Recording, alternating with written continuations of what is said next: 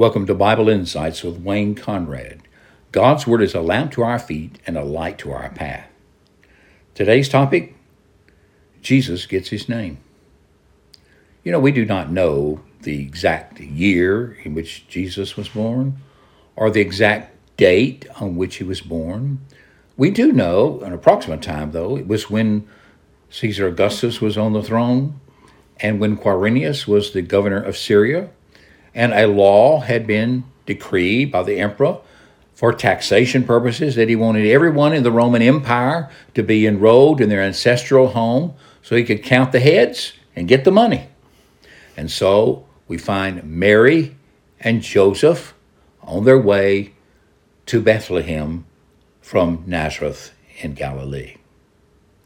It's interesting because this is around the 9th month of Mary's pregnancy.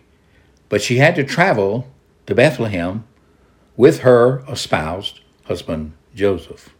And the reason for this was because she too was of the tribe of Judah and the household of David and Jesse. And so on the night in which Jesus was delivered, they were in Bethlehem. And this was all in accordance with a prophecy of Micah that the Messiah would be born in Bethlehem. And so it came to pass. Now, 8 days later, Jesus had 2 ceremonies performed. One of them is commanded in the law. It is the circumcision of every Hebrew male was to be done on the 8th day of their life. And on that day, it had become customary, evidently, for the male to also be named, usually by the father, on that day. And so we read that account concerning the Lord Jesus. This is the way it reads in Luke chapter 2, verse 21. And when the 8 days were completed so that he could be circumcised, he was named Jesus.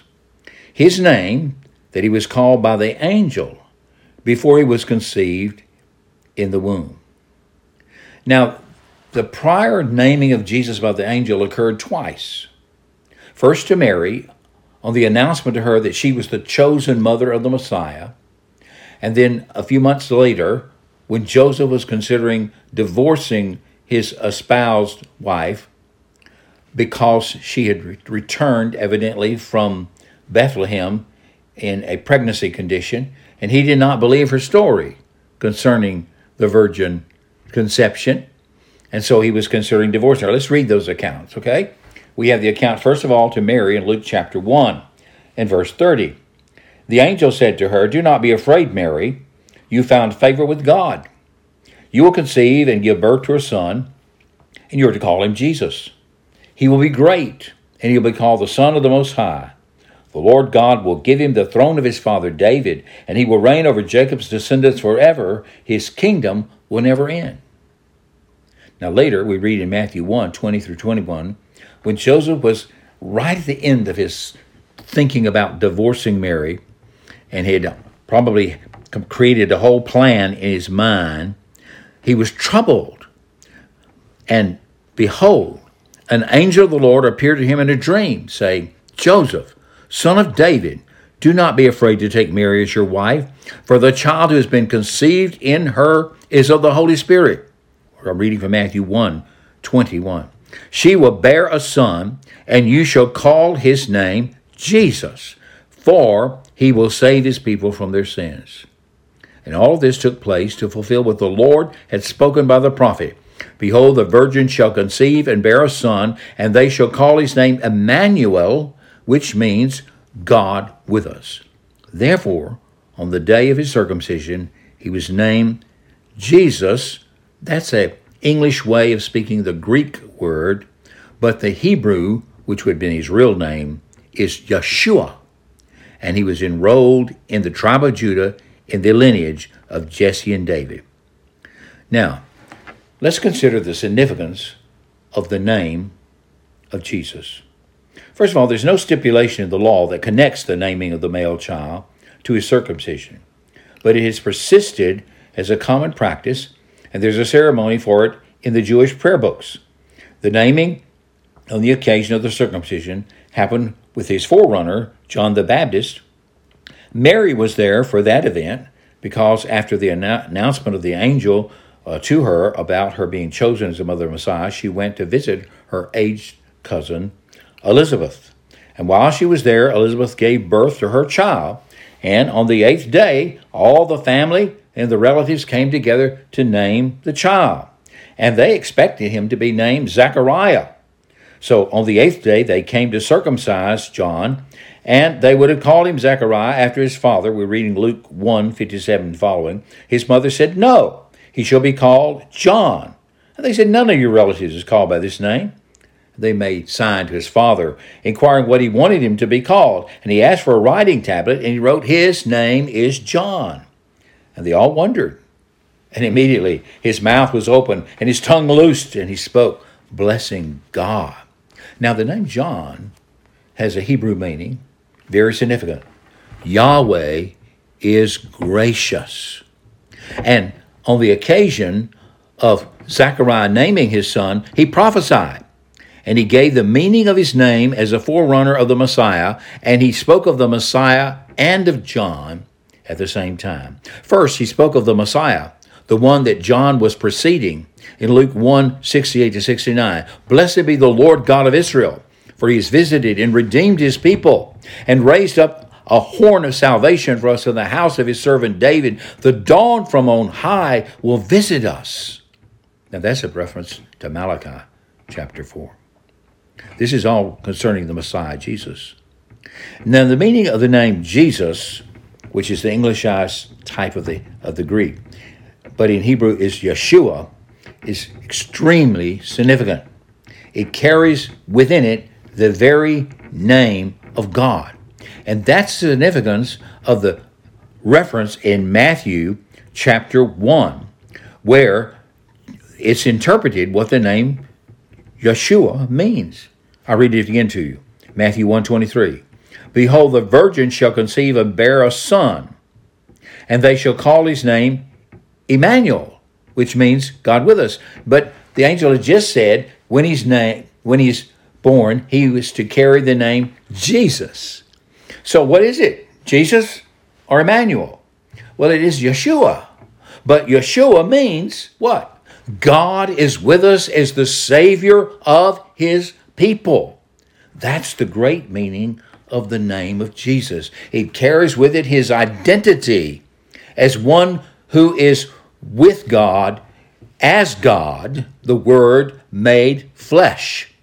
And now he is a human being, and at the same time, he is divine.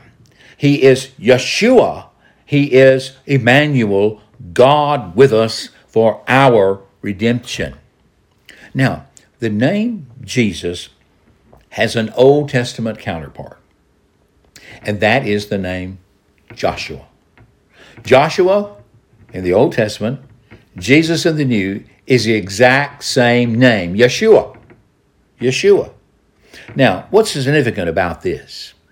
Well, you see, Joshua was the successor to Moses, and he is the one who actually led the Israelites who had come out of Egypt into Canaan. Okay, so he is the one who goes in as the conqueror, and then he brings the people into rest in the land. That's what the Word of God tells us. And he did accomplish that task of bringing them in, conquering those that were there, and establishing the people in the land. We read Joshua 21:43-45. "Thus the Lord God gave to Israel all the land that he swore to give to their fathers, and they took possession of it, and they settled there. And the Lord gave them rest on every side, just as he had sworn to their fathers. Not one of all their enemies had withstood them, for the Lord had given all their enemies into their hands. Not one word of all the good promises that the Lord," that's Yahweh, "had made to the house of Israel had failed. All came to pass." Now, these events function as a type. And a type may be defined as a symbol of something future and distance. Here, God conveys through Gabriel that the name of the child born of Mary, the Messiah, was to be Yeshua, Jesus, Joshua. Now, Hebrews chapter 4, verses 6 and following, but especially verse 8, picks up on this idea. You see, Hebrews 4:8 reads as follows. Since it remains for some to enter it, that is, the rest, and those who were formerly received the good news did not enter because of disobedience, again, he specifies a certain day, today, speaking through David after such a long time as previously stated. Today, if you hear his voice, do not harden your hearts. For if Joshua had given them rest, he would not have spoken later about another day. But we read in Joshua 21 that he had gave them rest. Yes, but he had not given them the rest in God. He had not given them the rest of the salvation that was promised in all the covenants. He gave them a temporary rest in the land in fulfillment of the promises. But there is one greater than Joshua who would come, who is to deliver God's people, not only from their misery because of sin, but from their sin, and bring them into the rest of a new relationship with God, the relationship of salvation, rest. For if Joshua had given them rest, he would not have spoken later about another day. A Sabbath rest remains, therefore, for God's people. For the person who's entered his rest has rested from his own works, just as God did from his. And what's he talking about? He's talking about the fact that Jesus, the greater Joshua, is the one who leads us into rest of salvation that God has provided for his people through faith in his Son, the Lord Jesus, the Messiah. Now, this is how Joshua functions as a type of Christ. So let's compare the two announcements of his name to Mary and later to Joseph, and we'll see the divine interpretation of the meaning of the name Jesus that he was given on the 8th day. Yeshua is Yahweh, God with us for our salvation. He's the Savior. He's the deliverer. He's the person. And it is his work that is found in his name. The very person and work of the Messiah is in his name. Who is this who has come among us to save us? He's the covenant Lord himself. You shall call his name Jesus. You shall call his name God, Yahweh, who is our salvation. Yahweh, the one who leads us into rest. This is what the scripture really asserts when he says in 1 Timothy 2:5, there is one God, and there is one mediator between God and men, or humanity, the man, Christ, or Messiah, Jesus. Now, we can pick up some of the meaning of the name of Jesus from various scriptures that talk about the name of Jesus. Let me read 2 or 3 of them for you, just so you can get the flavor of the great meaning of his name. Listen to Jeremiah 23, verse 6. In his days, Judah will be saved, and Israel will dwell securely. And this is the name by which he will be called. Yahweh is our righteousness. And that's what Jesus is for God's people. He is our righteousness because he bore our punishment in his own body on the tree, delivering us from our sin and its just punishment, because he bore it on our behalf, and he gives us his righteousness, a gift from God. This is why the scripture states there is salvation in no one else, for there is no other name under heaven given among men by which we must be saved. What's the name by which we must be saved? It's the name Jesus, Yeshua. And everyone who calls on the name of the Lord will be saved. Listen to John chapter 3, verse 18. Whoever believes in him is not condemned, but whoever does not believe is condemned already, because he's not believed in the name of the only Son of God. But everyone who calls upon the name of the Lord will be saved. This is why in the Proverbs we have the name of Yahweh is a strong tower. The righteous man runs into it and is saved.